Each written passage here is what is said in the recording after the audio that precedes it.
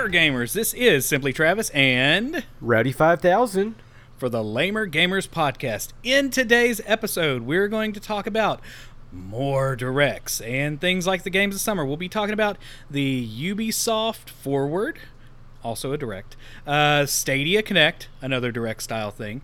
We'll be going into Epic has invested some money into PS5, along with some various Nintendo news and things like that going on, along with some lowering of expectations for the night of mic drops. Lowered expectations. Exactly.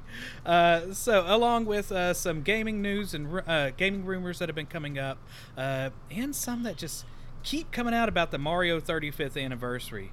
In the end of the podcast, we'll go over the bonus points section, where we asked various friends of the podcast, lamers, and people on Discord, which Discord is very much down at the moment, the question, do you want to continue seeing this direct style announcement system, or do you want us to go back to E3 next year? So this might get heated.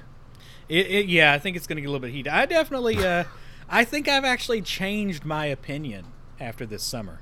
Now, I'll go into that here in just a little bit. Yeah, it's interesting. Anyway, now we have invoked the powers of the great Lamestradamus to inform you that we are on the verge of a war.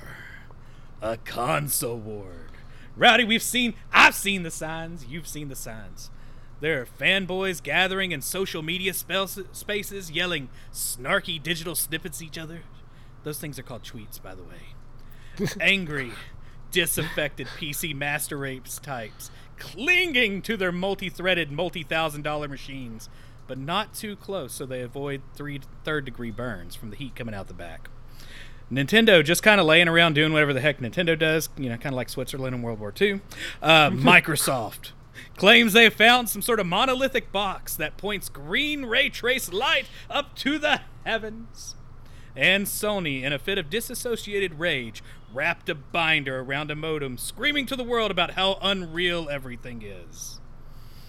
Being concerned about these signs, we traveled far and wide looking for the signs of the upcoming war, and were eventually led to the sage, Lamestradamus, who happens to live under a bridge, that claims he shared these same visions of the two giant console titans together with us.